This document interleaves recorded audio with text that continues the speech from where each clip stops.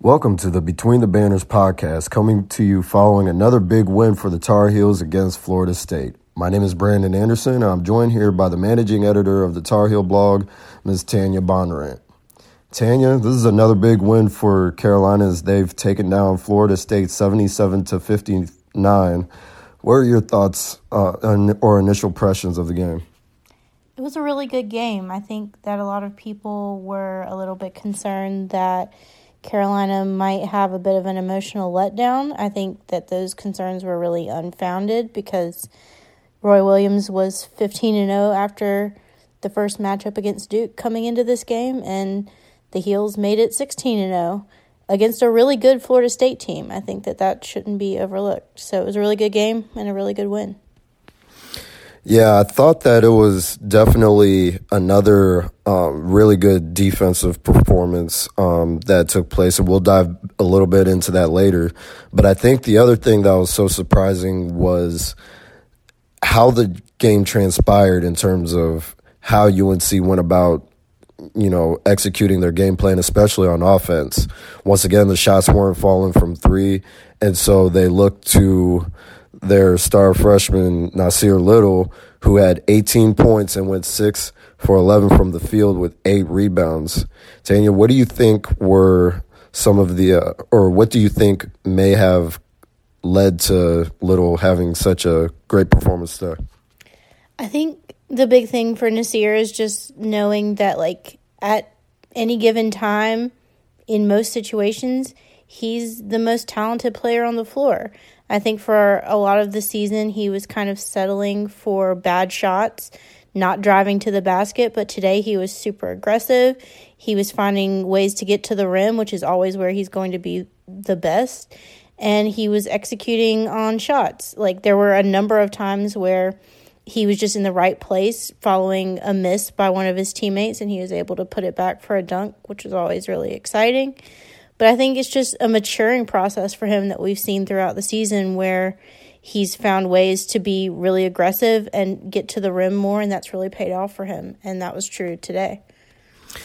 Yeah, I feel like he's starting to learn some of the things that Kobe White had to learn earlier in the season, to where, it's important to be aggressive and, basically use your God-given talents to help the team.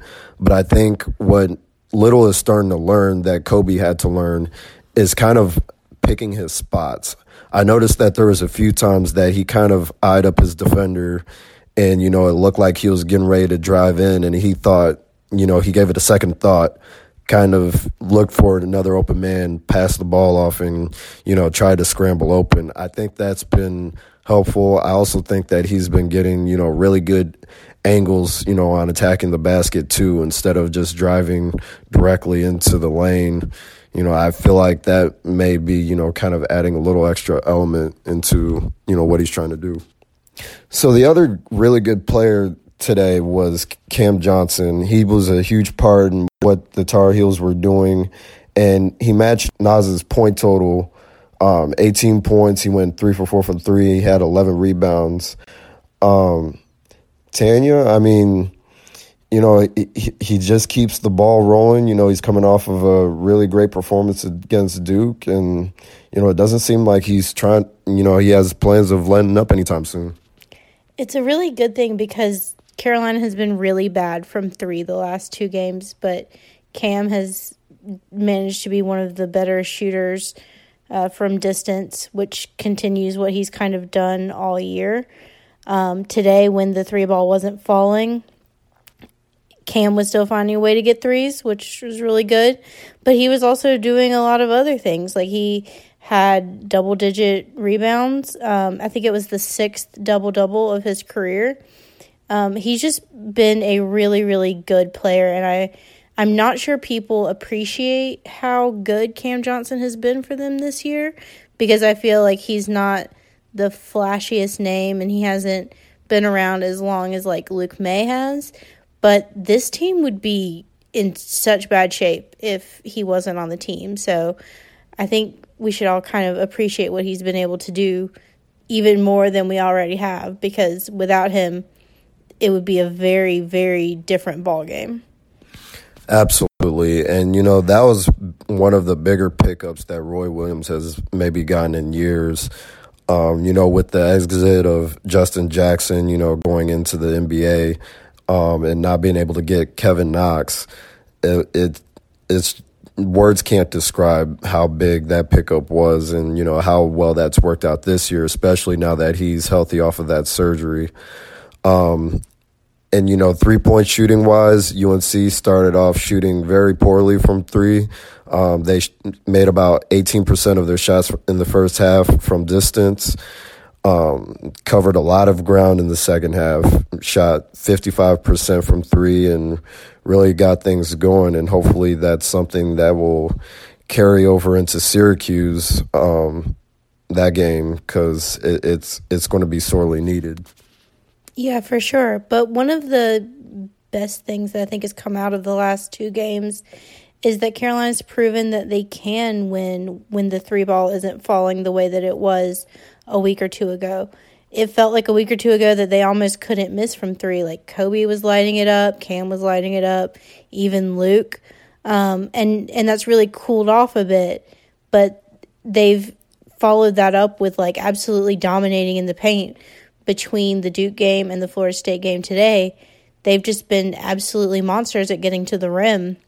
And that's really good because obviously those are higher percentage shots.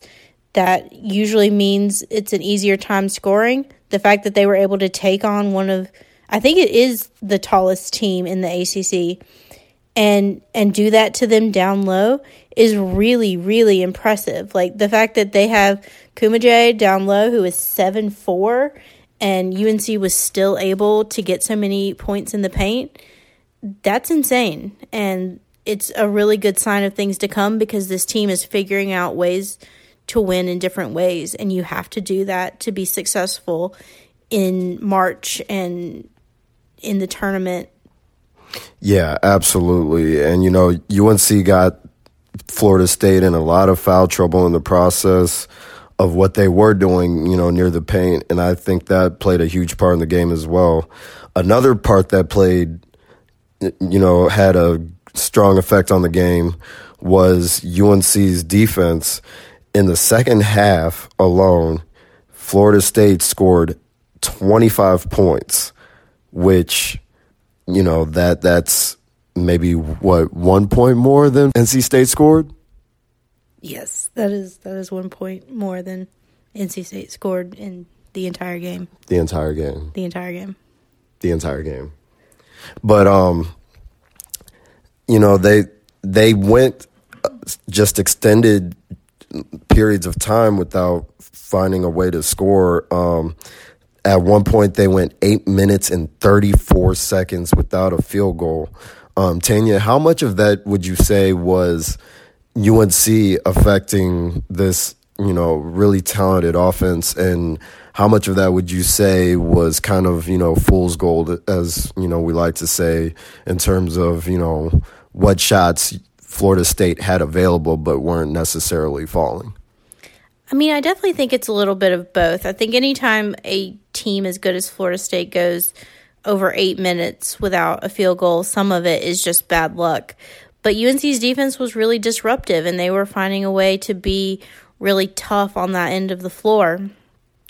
I think that Florida State definitely missed open shots, but UNC also found a way to make them uncomfortable a lot, and they were really good about rebounding. They were limiting Florida State's chances, and all of that paid off for them.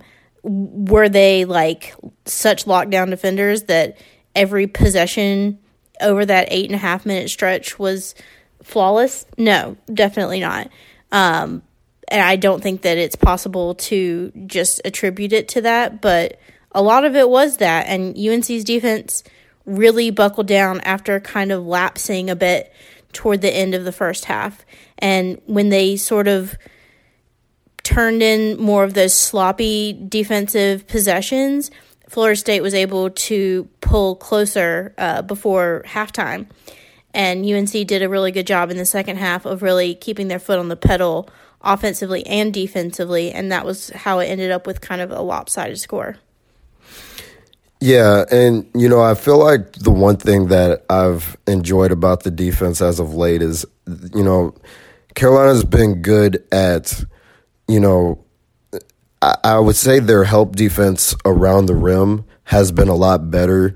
The one thing that I noticed today that, may be not a cause of concern, but maybe cause for just awareness and adjustment is it seemed like there was a lot of opportunities for Florida State to kick it out on the perimeter and drain their shots, which, typically happens with the Roy Williams defense. But also, there was a lot of missed shots that came from that. So while that's good, that's definitely something that they'll want to go back and look at.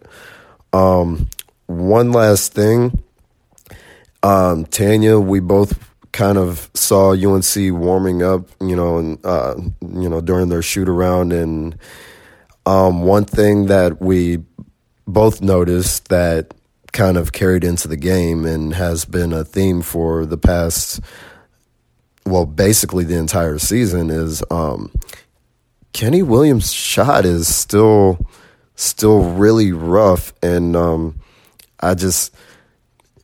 do you maybe have any? I'm at a loss right now. Maybe would you know why that might be? No, I feel like it kind of happens with seniors on Carolina. I know Marcus Page went through a really rough stretch where he just couldn't buy a three. Joel Berry had a stretch where the three ball just didn't seem like it was falling in the tournament when they won the national championship. But I'm sure that Kenny is going through something similar. It may come down to just being ghosts or whatever. And I'm sure at some point it becomes mental when you see the ball not go in time after time after time. It sort of becomes a self-fulfilling prophecy. The great thing about Kenny is that he has found a way to do so many other things.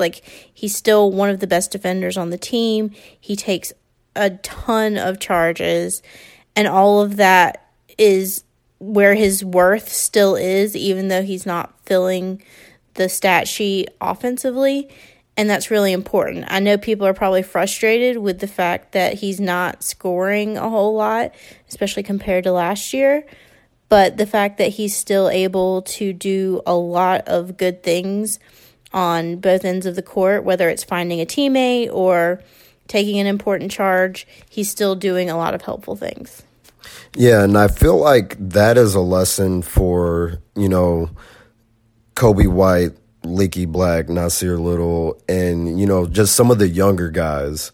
I think that's been a very strong lesson for them to learn kind of by example from Kenny Williams is, when shots aren't falling, it's not the end of the world. You can still have a very good game without those shots going down. Do your job on defense, be aggressive, try to make plays other ways by, distributing the ball, things like that. And, I feel like, all of the talk that we've had about, the lack of senior leadership and things like that, just kind of, within media outlets and things like that, I think in a way, Kenny's done enough to where I would say actually him and Luke May have done enough to where, there's a form of leadership there. It's just not maybe as in your face as it's been in the past. Yeah, I would agree with that. Kenny Williams and Luke May are definitely different leaders than Joel Berry and Theo Pinson.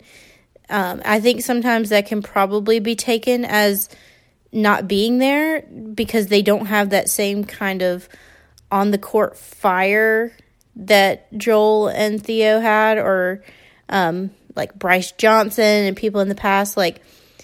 Their on-the-court emotions are not as blatant as some of those guys. But I think it's still there, and I think the biggest thing that a leader can do is lead by example. And I think Kenny is a really good example right now of, he's not helping the team very much offensively. and I'm sure that is killing him. But he's not letting that affect the defensive side of his game, and he's still being a really important defender that's helping his team win. And I think that is a great lesson for younger players to learn, and that's the best that we can really ask of someone who's leading the team, is to teach the younger players like what they should do. And this is definitely what you should do when your shot's not falling. Absolutely. Well, that's going to do it for us here at Between the Banners. Final score, Carolina 77, Florida State 59. Next up on the schedule will be Syracuse, who will just be coming off of a big game against Duke. But the matchup against Syracuse will be in the Dean Smith Center, and hopefully we will see you again when that comes around.